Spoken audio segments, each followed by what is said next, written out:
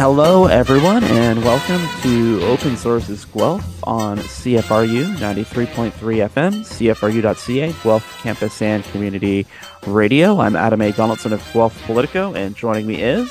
Scotty Hertz. That was quite the Culture War playoff match this morning, eh, Adam?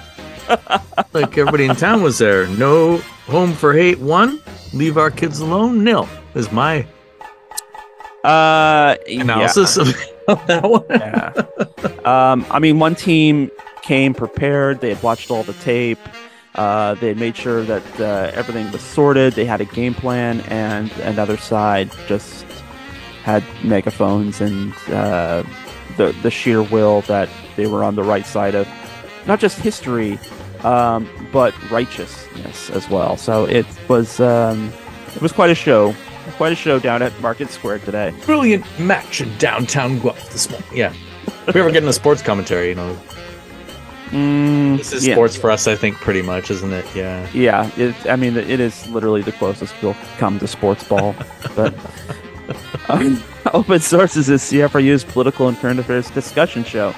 And you can find us here every Thursday at 5 p.m. as we talk about the latest news items from Guelph, Ontario, Canada, and around the world, and we sometimes interview local newsmakers and politicians, which this week will be Ward 5 City Councillor Kathy Downer, who's going to talk to us about housing, heritage, and parking, plus a little bit about homecoming this weekend. I did try to look for a synonym starting with H for parking. No such luck.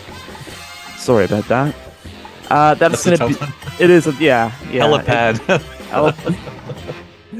Oh man, if we had a helipad problem downtown. That's going to be at the bottom half of the hour. Before that, we're going to talk about a few news items from the last week, including COVID-19. Everyone with a stethoscope is trying to get us ready for cold and flu and COVID season, but are we prepared? First, though, Parliament is back. It looked like we might be spending the first week back at Parliament talking about inflation and housing and calling grocery store CEOs to Parliament to, I don't know, frog march them and in the hopes that they might cut grocery prices. But there was big news first day back when Justin Trudeau announced that the government of India was responsible for the murder back in June of Hardeep Singh Nijjar, who was a Sikh Khalistani separatist, emigrated to Canada in the mid-90s, and has lived here ever since. Mark Miller did confirm that he is a Canadian citizen. So what we're talking about here is extrajudicial murder of a Canadian citizen on Canadian soil by a foreign government. It has certainly ratcheted up tensions with India, who has issued a travel advisory to anyone from that country traveling to Canada. Not sure if that's a slap against Canada or if they're perhaps warning Hindu Indians of potential, of perhaps some potential blowback from the Sikh community here. It's worth noting that Canada is home to one of the largest Sikh diasporas. Over 700,000 people of the Sikh faith do call Canada home, according to the 2021 census. But I think one of the interesting things here is that a lot of people, from Pierre Poilievre to his fellow Conservative caucus to right-wing media in Canada, were kind of yucking it up at Trudeau's expense, that things seemed kind of chilly between him and Mohindra Modi at the G20 a couple of weeks ago. Well, now we know why. Oh, absolutely. And this story's gotten international, too. It actually headlined on BBC Democracy, and I was surprised because normally Canada's not that far up in the storyline usually. Yeah. But yeah, this is blown wide open, especially since we're supposed to be allies. Yeah. In the scheme of things. And I did see something on news that there's a military cooperation summit of some kind going on in India, and the head of that was like, no, Canada will be coming, and that doesn't, whatever's going on there doesn't affect us at all, although it will. The chill will start to bleed through everything, but in terms of that summit or wherever it's going to be, it will go ahead. But yeah, whatever they thought Parliament was going to be about this week, it is totally not about that at all. They really tried, but this was like a bombshell. And Trudeau definitely wouldn't say this unless there was really good intel on it. Yeah. Now, it's still not they did it, but it was, we have reason to believe. So there was a little bit of couching there, but it's this is massive. And like you said, when the trade talks fell apart, it was like, oh, see, it's another failed trip to India from Trudeau. And it turns Hmm. out that no, there was actually a bigger reason because Modi just shut everything down after that because he brought it up like he is supposed to do, right? So Trudeau's effectively doing his job at this point, but Mm. and why it's such a huge story. It's like extrajudicial killings among allies is highly unusual. Hmm. Except maybe I would say in a time, I mean, we're global crisis, sure, but you need to go back quite a ways before this type of thing was happening with regularity, and there have been times when it has. But yeah, for this, it's highly unusual, and I mean, I wonder what the trail is. The conservatives are demanding that, of course, they want to know everything, but if CSIS and others are like, no, actually, we can't really tell you. Hmm. I wonder if it's the same thing like before. It's like, well, if you sign the document, you can see everything you like. It probably is, right? But they're trying again to gain political advantage from this, and it doesn't look like they can because it sounds like there's universal condemnation of this. At least there was in the House when it was revealed.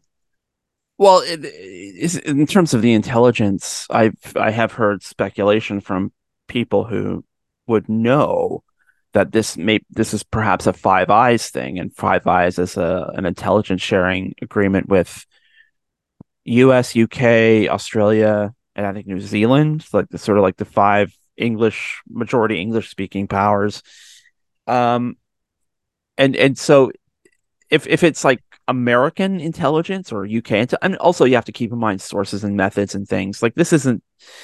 It's a little bit different from the Chinese election interference. But I hear what you're saying because yeah, that was a simple matter of Justin Trudeau saying like, look, if you want to if you want to go into the top secret closet and read all the top secret reports, we'll let you. A little flashlight. You just have to fill out this piece of paper. And both Pierre Poilievre and Yves-François Blanchet said like, no, we're not going to fill out your stupid paper. And then Pierre Poilievre makes a big show of bringing the redacted documents to a press conference and throwing them like, look at all this blacked out stuff. Um, yeah, so it could be sort of. It is hard to believe that something like this happened, and those bigger intelligence agencies out of UK and the US didn't know anything. And it's also worth noting too, um, other Sikh separatists, or people who support the separation of Sikhs into their own separate state, were killed on around the same time. One in Pakistan and the other one in the UK. So this seemed to be sort of a coordinated thing where they were going after, I guess maybe some of the biggest dissidents. Um, Keep in mind too that Jigar or Nijar, sorry, um, they were kind of after they've kind of been after him for years. They've accused him of being behind bombing at a movie theater in somewhere in India. Obviously, I can't remember where exactly. I have it written down. Anyway, um, that was about 2007. They went so far as having Interpol, uh, put out a warrant, not like a red notice. Red notice is like the, kind of like most wanted territory for Interpol. And the RCMP like questioned him for like 24 hours then in 2018 and let him go. So, um, somebody in India has wanted this guy out of the way for a while, Mhm. and it seems like, and I have heard from like intelligence, not me personally, but I have read insights from people in intelligence for like, if this was sort of an extrajudicial killing, it was sloppy. Because who else would want this guy dead, and to shoot him dead in front of a temple too is, especially given his position in the community, is kind of like triply bad. So this wasn't just like typical statecraft skullduggery. Like they were rubbing our face in it almost. And it's kind of it kind of makes it all the more surprising that this was indeed seemingly a hit job. Yeah, it seemed to have all the hallmarks, right? But Yeah. I'm not sure. I guess they'll play the investigation ongoing card for a while, and it may die down a bit, but I don't in the immediate future it's not going to. It's Yeah. gotten the world's attention at this point, so Yeah. and all the focus will be on that. And like I said, the focus will be off Parliament Hill. Same with a bit later in the week, or Thursday, day our show airs, Zelensky is coming to town. Hmm. So that once again will just draw whatever the opposition we're trying to focus on, like all those things you mentioned off the top, is just going to get sucked away because I guess he's doing a speech to joint parliament as well. Is that Yes, that's on Friday. so? And was at the UN all week too, which is also clocking in as a top story. Yeah. Um, so that again, Yeah. it's international geopolitics will completely detract from the price of groceries at take your pick, even though the supermarket I was going to call them something, I won't use that word, got summoned with Christopher Ewan tapping your foot saying, now come on guys, what are you going to do here? And I that's, or is it champagne is on that as well. So there was a little bit of that before everything happened this week, but I as we know, the only way to lower grocery prices is to lower grocery prices. But Yeah. All I right, did a let's. bit of a 180 there, but I was just like, maybe we should mention something that they're trying to talk about, but it's, I don't know. Yeah, and I mean to bring this back to sort of India, it's a bad time for. I mean, it's and never a good time probably to go to send guys to your allies' country and double tap somebody you don't like politically, but um. The world right now is looking at ways to sort of box in China and try and you know, arm twist China into making some changes and being a better neighbor on the world stage. India is a big part of that because India is right next door to China and with a population almost as big. So, all our threats about, well, China, you could join the 21st century, or we could like go and work with India exclusively and build up their population and make them rich. Um, that's sort of what's in trouble too, and for people who think Trudeau's doing a wag the dog moment, like, do you really think like any world leader in the 21st century wants to get up in front of their legislature and go, oh yeah, India, which is this country we're investing a lot of money in and have big expectations for and have a lot of these economic tentacles, yeah, they're killing people on our soil and like doing it as like a political stunt. So I know India, a lot of this seems to be coming from India too. A lot of this like sort of um trying to trying to undermine confidence in what Trudeau was reporting. A lot of this seems to be coming from India based bots and players like, oh, Trudeau's already backing down from his incredible claims, like even the US doesn't have his back. Well, it's that doesn't seem to be the case. I think this is, I mean, it's understandably created like a really kind of shock to the system because a lot of faith has been put in India and Modi, despite perhaps some reasons to be doubtful of that faith. But it is kind of a shock to think that this is something that happened. India sent somebody to kill a political dissident that they didn't like, and it's going to be tough to figure out how to go from here. Unfortunately, having patience and seeing where things go isn't exactly our strong suit right now. We kind of want immediate action on all things, Mhm. and I mean, and I won't say it, that who's kind of really upset about sort of losing their losing the higher ground and being able to attack Trudeau this week. But um, it is a situation. This is like one of those kind of like world politics chess move kind of things that Yeah. that it requires like real strategizing and real like anticipation and what all the moves are, and I'm not sure Trudeau's really great at that. I'm not, but uh, the populace in general doesn't really have a lot of patience with that either, and it's going to be hard figuring out what to do from here. Yeah. Well, there was the expulsion of the diplomats, and that's always a tit for tat thing, right? Hmm. Jolie came out and said, "Okay, you're gone," and then India did the same. Shades of the Cold War, right? Yeah, And I yeah. guess that's the kind of thing where no one really wants to go because we know how that goes, right? Mhm. But I remember hearing Adam.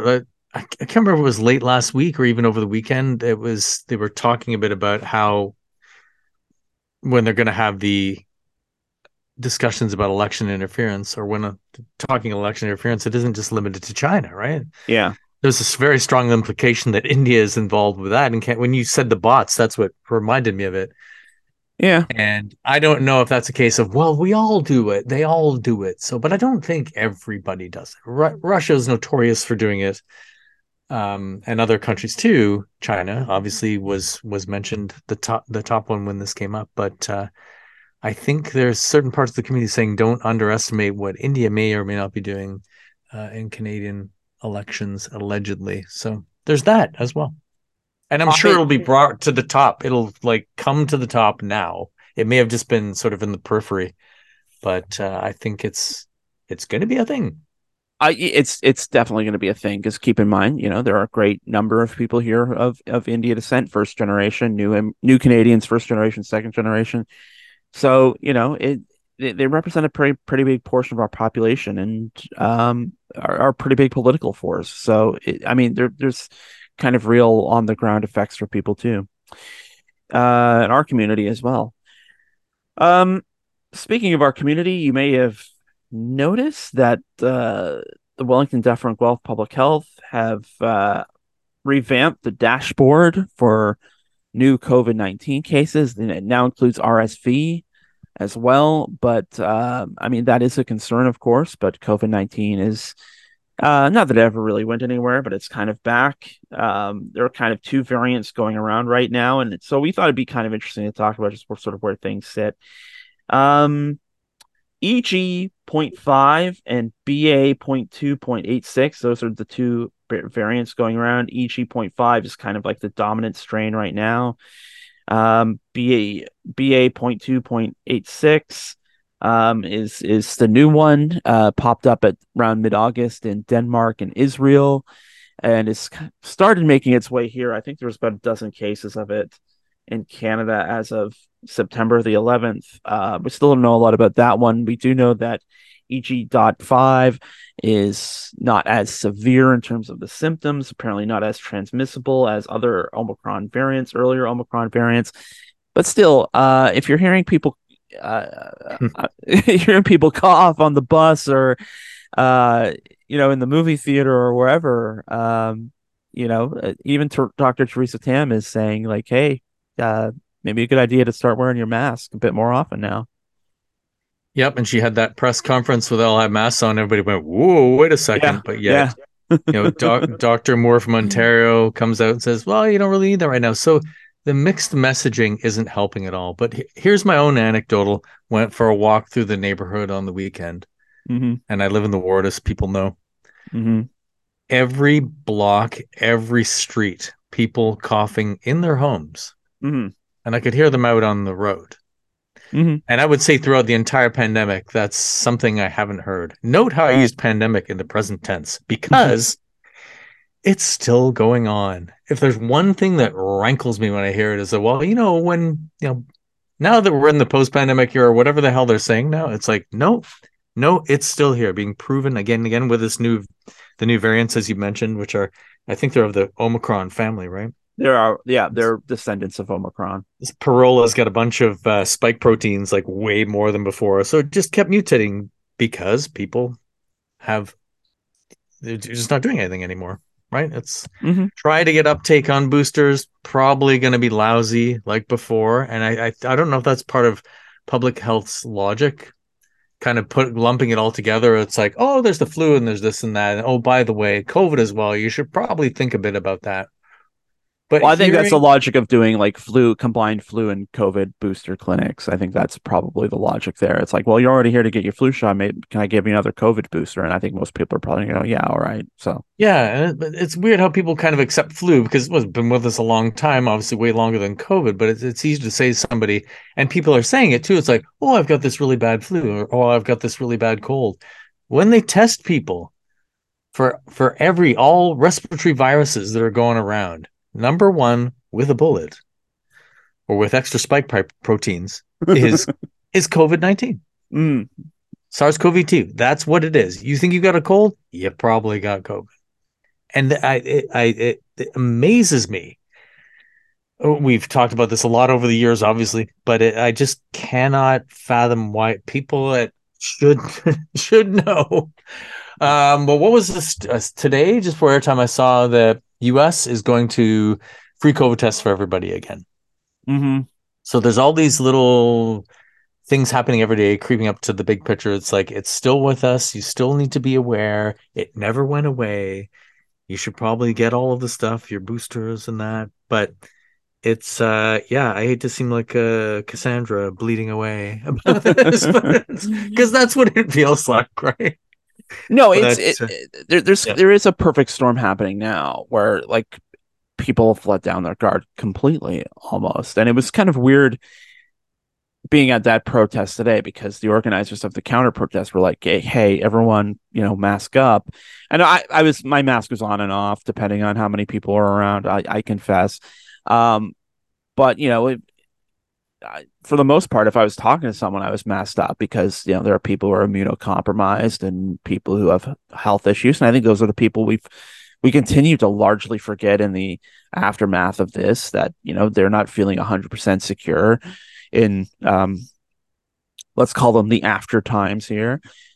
And the as we've been going about, we've people got people most people did really really good, like uptake on the two original shots was like 90-95%. Mhm. But then third shot went way down, and then for the fourth shot it went way even further down. And so there are a lot of people walking around who just have the original two shot immunity and maybe three shot, but most people didn't get the four shot last fall. So whatever immunity people had is waning. People Mhm. aren't wearing masks or protecting themselves or even using the not the moisturizer. What is it? The Hand sanitizer. hand sanitizer. That's right. They're not It's been used. so long we forgot. Yeah, I mean that doesn't get used. It's still up in a lot of places, but even it doesn't get used as much. It's just a lot of that like extra clean stuff that kept people safe from not just COVID, but from like the common cold and RSV and all these other things. People just stopped doing that and stopped using those skills. Um, I think it goes back to the original sin of the pandemic, which was people saying wear a mask until we get back to normal instead of saying wear a mask to get back to normal. Mhm. And I think that's sort of where we are, because I mean I walk into places where I'm the only one wearing a mask, and I mean it does I don't like wearing a mask. It's hot, if especially if it's hot outside or whatever, but we really have lots of sort of community, that community risk sharing that um that was around in COVID, where everyone would mask up, everyone would take the precaution, everyone would stand apart, everyone would cover their mouths when they cough, everyone would stay home when they're coughing, and do all the other things. And it'll be interesting to see if that's something we come back to, now that we're seeing the Canada's head doctor doing press conferences in masks again. Yeah, and the trolls came out virtually right away, right? Mm-hmm. But Mm-hmm. that's, I mean, I don't know. I think part of it with the shots is that everybody thought it was just going to sterilize it, right? You get your shot or a couple of shots maybe, and then that would be the end of COVID, and it isn't. Sure. Yeah. So then there's this fatalistic strain among people that just can't do it anymore. And like you said about the march this morning, masks were well, they said required. It wasn't total compliance. But in Yeah. terms of anything that I've seen in the past 3+ years, it was the best masked event beyond that time, early 2020s, where it was like, okay, we're doing this, we're going to try and knock it down, Yeah. and did for a time, and now we don't. But Yeah. I mean, to give just another couple of anecdotal things, because I'm older, I know a lot of people in the older demographic, and everyone I know that has had COVID, that has had other health issues Mm, has suffered greatly from those other health issues the minute they got COVID. mm, Everyone yeah. that I can think of off the top of my head, that's happened to. So what other thing is it in society? I mean, it used to be this way with smoking, I think, right? It was like, Mm, and that took years and years. There was a long decline. And I have to say, at one point, I indulged as a stupid kid, but we'll put that aside. So I mean, no one's perfect, right? yeah. But that's almost gone. Although today I saw quite a few people. I'm like, what are you doing? But anyway, we won't go that way. But yeah, so there's that. But also, I heard a very interesting anecdote saying that if you see ivermectin trending on Mm, the socials, like we follow them, if you see ivermectin just blowing up, that again is another way to measure, particularly in the States, but right. it's Yeah. here as well, that this thing is blowing up. And it is. It's been a nasty, I mean, as I said, a lot of it's anecdotal, but there's a lot of truth in there. Mm. So I don't know where this is going to go. I didn't Well, know in 2020. I don't know in 2023 and 2024 who like we're just accepting this now. And when I say we, I mean society in general. Certain ones try a bit more than we do, well, to bring but this back to science, like Peter Hotez, who is a vaccine researcher in I think I can't remember the name of the hospital. It's a children's hospital in Texas. So he's got a new book out called The Deadly Rise of Anti-Science. And I saw an interview with him as he's promoting it. And he's like, half the people who died of COVID in Florida died after the vaccines were mass available. Like half the people who died of COVID died, even though there were vaccines available Mhm. when they died. So, I mean, when you bring up ivermectin, I just I think of that statistic too. I mean, we can get through this if we want to use the tools, but it seems like fewer and fewer of us want to use those tools. I hope that maybe we can be scared into changing that in the fall, but we'll have to see. For now, we're going to leave that there. Coming up next, though, we have our interview with Kathy Downer. You are listening to Open Sources Guelph here on CFRU 93.3 FM, CFRU.ca, Guelph Campus and Community Radio. Take it away.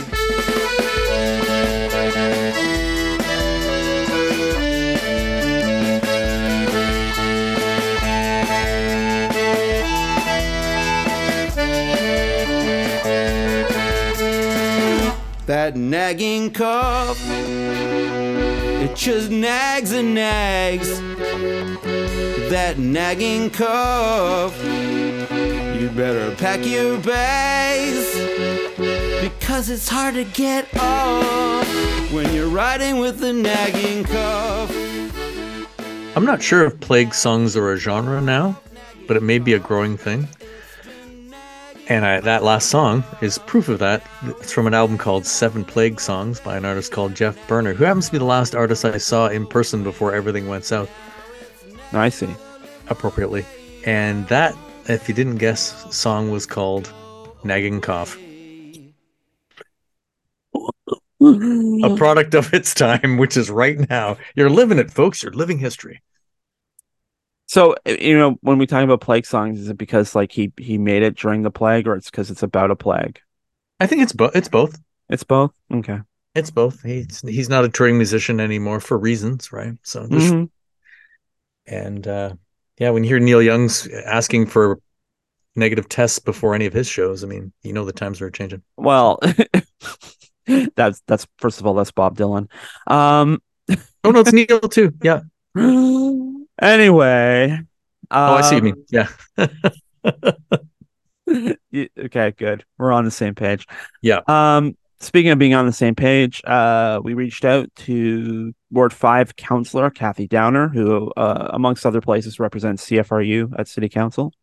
A lot going on at City Council these days. There's a big housing meeting last week. There is another housing meeting coming up in mid-October. We're going to be talking about parking minimums again next week at City Council. I say we because, I mean, I have no say, but I'm there all the time.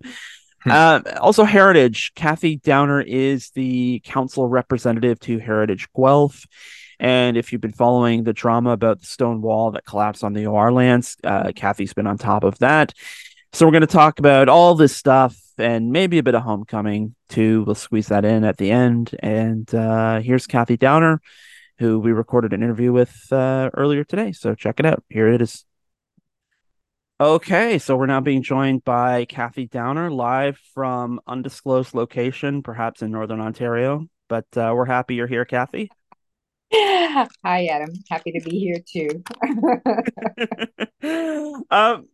I want to address first the housing meeting that happened last week. Um, I got the sense, and maybe this is just a me thing, but I got the sense there was a lot of hope that there would be some sort of like real direction coming out of that.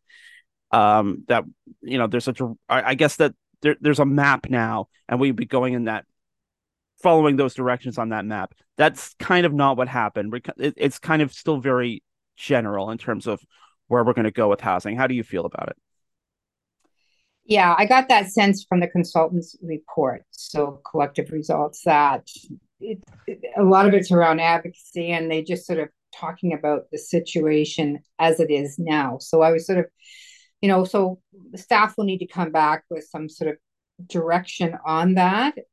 However, actually on the flip side of that, I was really quite struck with the report from the county on housing and the things that were coming in place as of October 1st. The emergency housing beds that were coming up were being opened up. I mean, it was discouraging to hear how many more people we needed, but also that they were opening up these beds, and the amount of money that's needed to deal with more of that is also concerning. But I was sort of optimistic on that end that they sort of had a bit of a plan, it seemed.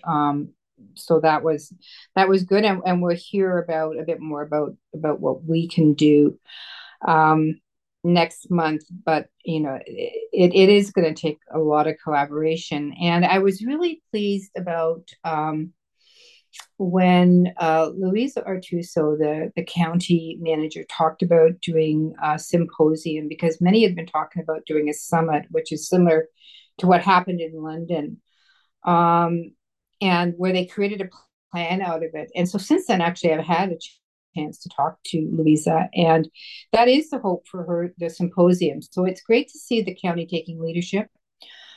It's great that they want to do this symposium to create a plan for supportive housing and with the wraparound services. So it'll be a housing and health plan. So that part is encouraging. I sort of feel we're sort of starting to move as well. But you're right. I think initially, before we saw the report, that we might get something until staff had said, well, no, there's a bigger plan coming. But it sounds like there's a lot of things happening at the same time. That's where I wanted to go with this next, is just, we're trying to come up with our own plans here in the city of Guelph. The county's on the cusp of like rejuvenating their 10-year housing plan. Yeah. So we're trying to line up with that. On the other hand, we have this situation where we're opening up more emergency beds, which sort of speaks to the immediacy of the problem. But at the same time, there's kind of no immediate solutions on the other hand. And we're throwing around these big numbers like 6,000 units that have been approved, not built. We need 4,000 units of rent geared to income housing. Like Phil Alt threw some of that's about like a $900 million price tag. I don't know where we get $900 million from. But yeah, like I think I guess what it comes back to is, this is still like a tangled knot in the middle of a bunch of tangled knots, and we're still trying to undo it. And I guess for you as a counselor, the pressure is on between you're trying to undo these knots, but the desperate need, and how do you answer both of those things at the same time? Right. And it's particularly when part of it is out of our jurisdiction with the county, right? So that was what the relief was in seeing what they're doing in the symposium, because there's that left side of the continuing housing, continuing the permanent house, there's supportive housing, and then the temporary housing. And so we do have some of those opening up. But you're right. It is like we've had to really untangle this knot. We've had to have a lot more conversations than, say, we ever used to with the county. And we're sort of demanding much more accountability on that part of the continuum. And then on the other side, there's, what we can do is we can enable building, the 6,000, and we can approve so make pledges, but we can make pledges forever but the builders, because of interest rates and because of all kinds of other things, are not building. And so that's something that feels even more out of our control right now. And so it was a good that the Fed stepped in with the GST being waived on rental housing, because that sort of can take care of a portion of that. There still is, problematic for a lot of people, just the interest rates. I mean, that's again something else out of our control. But it is like it has always been for the last couple of years during that knot. But the supportive housing and the fact that we're needing those emergency beds, how quickly can we get them moved into supportive housing with all those wraparound services, because we know that's what works, right? We know that's what works for many. Again, it's still not going to be okay. There's still some people that will not be able to that have difficulty being housed because of, sometimes it's mental illness, but sometimes it is the toxicity of the drugs that are on the streets right now, as well as the other part of that problem, right? It makes it difficult to house people with those types of addictions. And there are people who just, for whatever reason, don't trust the system, even if we're trying to change the system to sort of make it work better for people, like in a supportive housing environment. Right. They're hurt. They've been hurt by the system. Yeah. And they don't, they're right. They don't want to go into that system. So, we're always going to have that element, but I think that's probably not the case for the majority. I think if we can get these supportive housing units built, and build more, we'll have, like I said, the Kindle one's opening up next month. Yep. That'll be good. And then we've got the other one, the transitional housing one in next year. But we've got to get some more in the pipeline. We don't have any more in the pipeline now, and that's what we need to get done. Right. That's an important thing. We've kind of focused on the fact that we're getting these projects done, and we have projects in the process of getting done, but no new projects coming up. Yeah.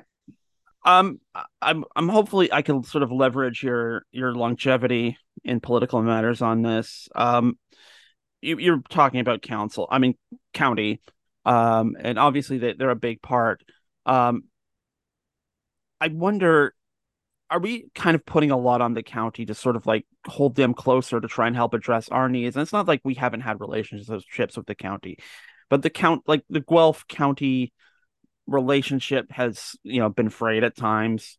We're building bridges now. There seems to be a good working relationship now, but I'm wondering if we're sort of putting too much on the county to help us solve our problems within the city limits, even the ones that are sort of within their area of responsibility to address. I don't think so. I think there's an opportunity for that relationship, actually, because before, when I was on council and I left, when I was on council, there was a really good relationship. And then I left for 8 years, and there was a court case. I can't remember what it was about. It was around jurisdiction, and it really created a rift. And so I was kind of shocked when I came back, and there was they were kind of talking to us. I'd meet them at social events, and it was very cold.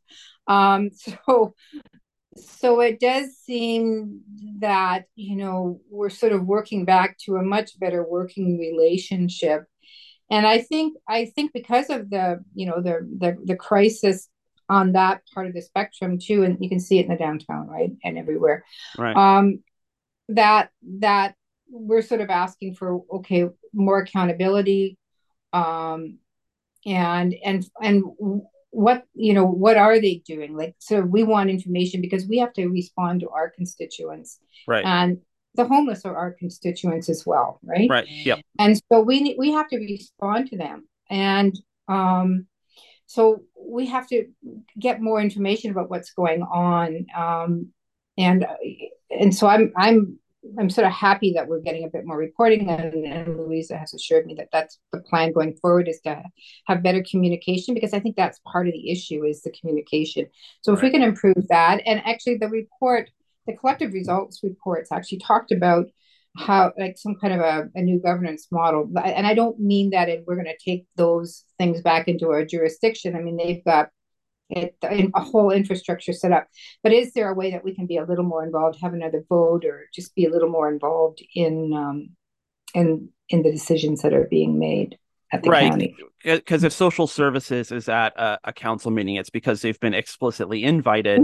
It's not because it's something like infrastructure, development, and enterprise, which we know comes to committee of the whole every other month. Right.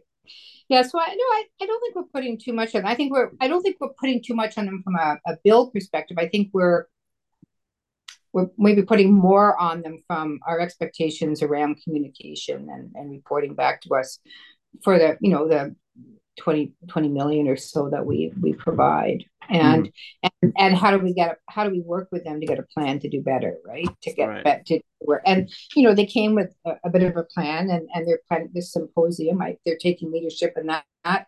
We've offered to help and be a partner in that as well, so that's good. All right, I want to talk about heritage now. Specifically, there's a motion coming to next week's meeting that was essentially already passed at Heritage Guelph, where you're an ex officio non-voting member, for people who may not know. It's about encouraging Infrastructure Ontario to address the collapsed stone wall on the OR lands. Just so people are sort of aware, this is not within the city's power to fix. People may be deeply concerned about, any of the heritage assets on the OR lands, but the city can't send a crew down to fix it right now, just so people understand, right? Yeah, it's provincial property. So they have, there's that stone wall is collapsed. There's now the murals are become an issue, and there's the trestle bridge. But we're not in a position to do that. The province owns it. And actually, even if we do that designation, like make that a heritage district, the province is not bound by our designating as a heritage district. It's not until the next purchasers can do it. So they're not bound to restore anything. But my sense from a goodwill perspective is that they agreed for us to go ahead with these heritage designation of the property, so a heritage district. So in their agreement to do that, I think it's a good idea. And I think there was ongoing talks about the trestle bridge and the stormwater management pond issue that's coming up too, around the trestle bridge. So that's going to be a process there about how do we decide. So that is out of our control, but a lot of people are getting very concerned about the heritage assets of that district. Yeah. And this leads into my other part of it too, because Infrastructure Ontario said it was natural erosion, which I don't know. There's a distinction without a difference there, but the immediate reaction from a lot of folks who are concerned about that heritage assets and are concerned about a lot of heritage assets and concerned by demolition by neglect, which does actually happen. But, they hear that explanation and go, sure, natural erosion. And I'm putting on my sarcastic voice, of course. But, there is a gulf, right? And I'm wondering how we address it. There's a gulf between, skepticism about whether it's the province of Ontario, whether or not it's a private developer, about protecting heritage assets, whatever they are, wherever they are, and whether or not there's any sort of willpower, I guess, to make sure that those assets are protected, and so that stuff like natural erosion in quote marks doesn't happen. Yeah, that's becoming a big problem. It clearly, the city didn't get an official response saying it was natural erosion. Somebody said that to the press, right? But I mean, everybody who's walked by it was quite clear that it was there one day, and then it was strewn all over the place the next. So and if you see, it's not like there's grass growing between the stones or anything. So it's kind of it's difficult, and yet, there's no onus on them. Like, it would be nice if we could get a conversation going with them about those murals. How do we get them out of there? And I'm sure we could find some way to get them Yeah. protected. But as with any provincial agency right now, discussions are pretty tense and difficult, right? About things happening. So it's just a different government. Discussions have always seemed to have been a bit difficult with Infrastructure Ontario, as far And as I can read. there's a tight deadline on all this heritage stuff too. We're almost at the end of the first year of 2 years before anything that's not designated but listed is delisted. Yeah, it'll get delisted, and again, on that property, it won't matter as long as the province Right. owns it. But when you think of the Kid Barn on Gordon Street, like, how do we get developers to maintain these things? As I mean, it was ridiculous that they said they didn't know. Yeah. Because it was identified we identified it as a heritage asset in the secondary plan.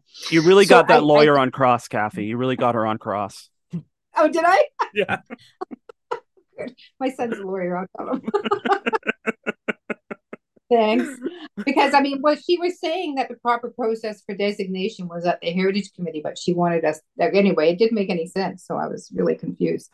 Yeah. Supposedly, and but that's the same thing, right? How do we get them to look after those? It's not Mattamy Homes has the means to look after that barn, like the stone barn. They really wanted to, and they don't. And we've had that with other property. But you're right. We're hitting this deadline, and thankfully, Heritage Guelph has really been working, bringing forward so many more designations than they had been. Yeah. And they have the resources now to do that, and the Heritage District downtown should be is coming up as well. And yeah, so hopefully we can preserve as much as we can, and keep going. That doesn't mean we can't keep going with designations afterwards. It's just that if they're not in their inventory, then they're gone. Yeah. I want to just move on to another matter at next week's meeting. It's going to come back for approval of the downtown parking master plan. I imagine the mayor's going to have something in the way of getting to zero minimums for downtown parking requirements for new developments. My question is this not putting the cart before the horse a bit, like trying to develop, like, shouldn't we be developing the transit infrastructure? And I include regional transit in that, because if you want to get out of town, you more or less need a car. Yeah. And then like active transportation, like trail links. And this goes like kind of across town. Like if you're like on a bike downtown, like in the core, like the university to downtown core, you're pretty well served with like trails and bike paths and transit and things. But once you kind of get out of the core, that getting around town is much more difficult. So isn't like going for the zero putting the cart before the horse? I think so. I think the reduction has to be in tandem with improved transit, right? So and regional transit at the same time. So if you want people, living downtown who are working elsewhere in other communities, then we need to have, like, Kitchener, Waterloo, Cambridge, a better transit system going there. But even if they want to go to, the industrial parts of Guelph or anywhere else, we need to keep improving our transit. That's not to say, so the zero is out for me. And I just had a conversation with actually Councillor Chu about this before I was talking to you. Is there room to go to a 0.75 or a 0.5 to sort of push the envelope? So we know currently it's 0.79. Staff said 0.85 to create a buffer, but why would we want to do that? Would we not want to push the envelope just a little bit on this, even to 0.75 or 0.55? So that's sort of where I'm thinking. I don't know if I could go to 0.5 right now, but because you got to remember too that we have a downtown business association that's worried about people. Where are they going to park? Because people do take their cars downtown. Where are people going to park if visitor parking is on the street and other parking, overflow parking is on the streets for any kind of apartments that are going to be built? Now they're 23 stories, so that's a lot of people.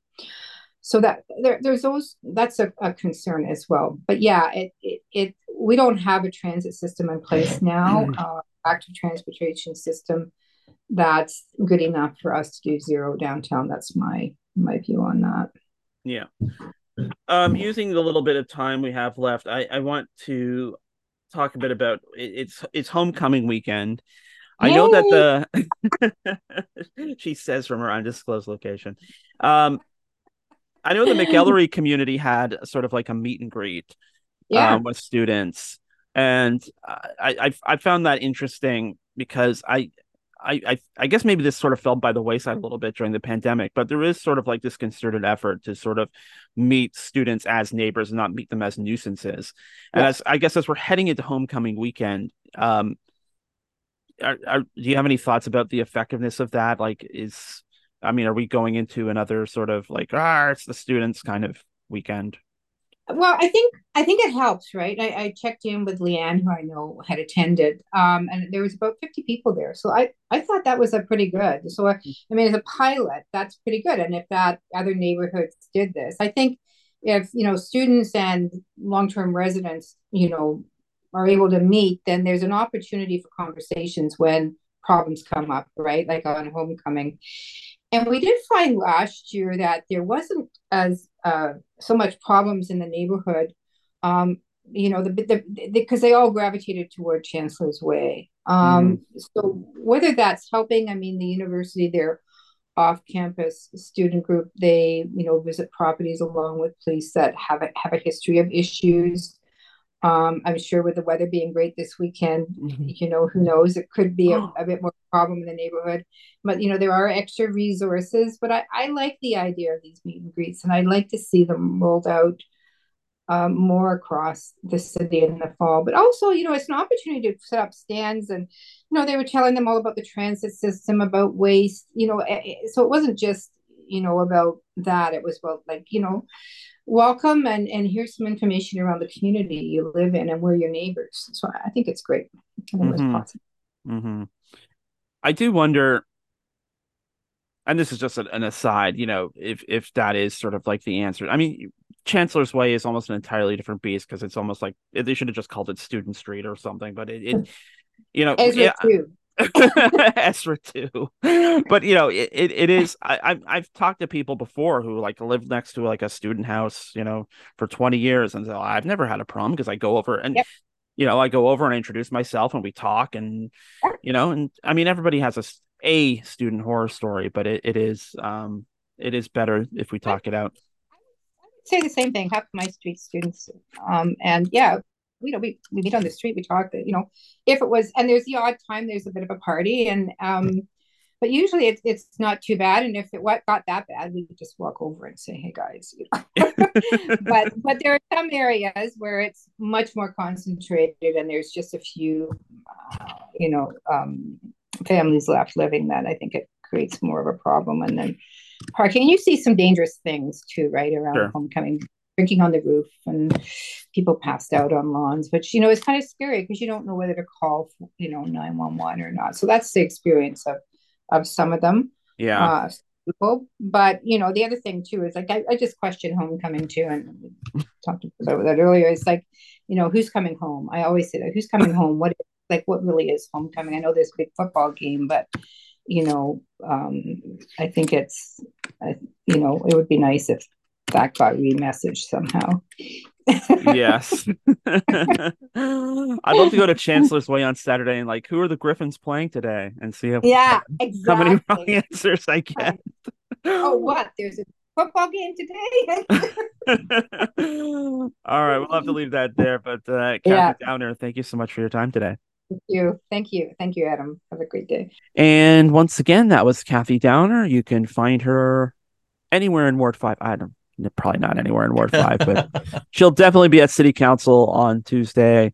And for many Tuesdays after that, we're going into a busy time this fall. So we'll take Kathy Downer off the board because she's done her 2 this year. Two and done. That's our rule. Well, I mean, we like to cycle in all of Yeah, our yeah. city councilors, and we also like to talk to other people as well. So it's, it's a system we have, Hmm. is what I'm Works saying. works well. It works. It does work well. I think Years so. now. It's been years. Yeah. Not to spoil anything, but we start season 10 in January. Whoa. Yeah. Yeah. Let's Spoiler get all alert the special guest stars in for the for the 10th season. yeah. They're Anyway, already here. Yeah. send in the clowns.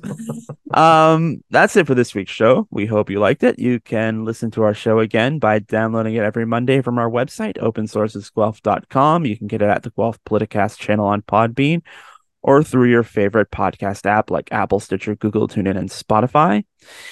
You can stay connected to us on social media. We're on Facebook at Open Sources Newswire, and we're on Twitter at OS_Guelph. I will be back here on CFRU Wednesday at 3 p.m. for the movie review show I co-host called End Credits. In the meantime, I'm on Twitter, such as it is, and Instagram at Adam A. Donaldson, or you can go to my news and politics site at guelphpolitico.ca.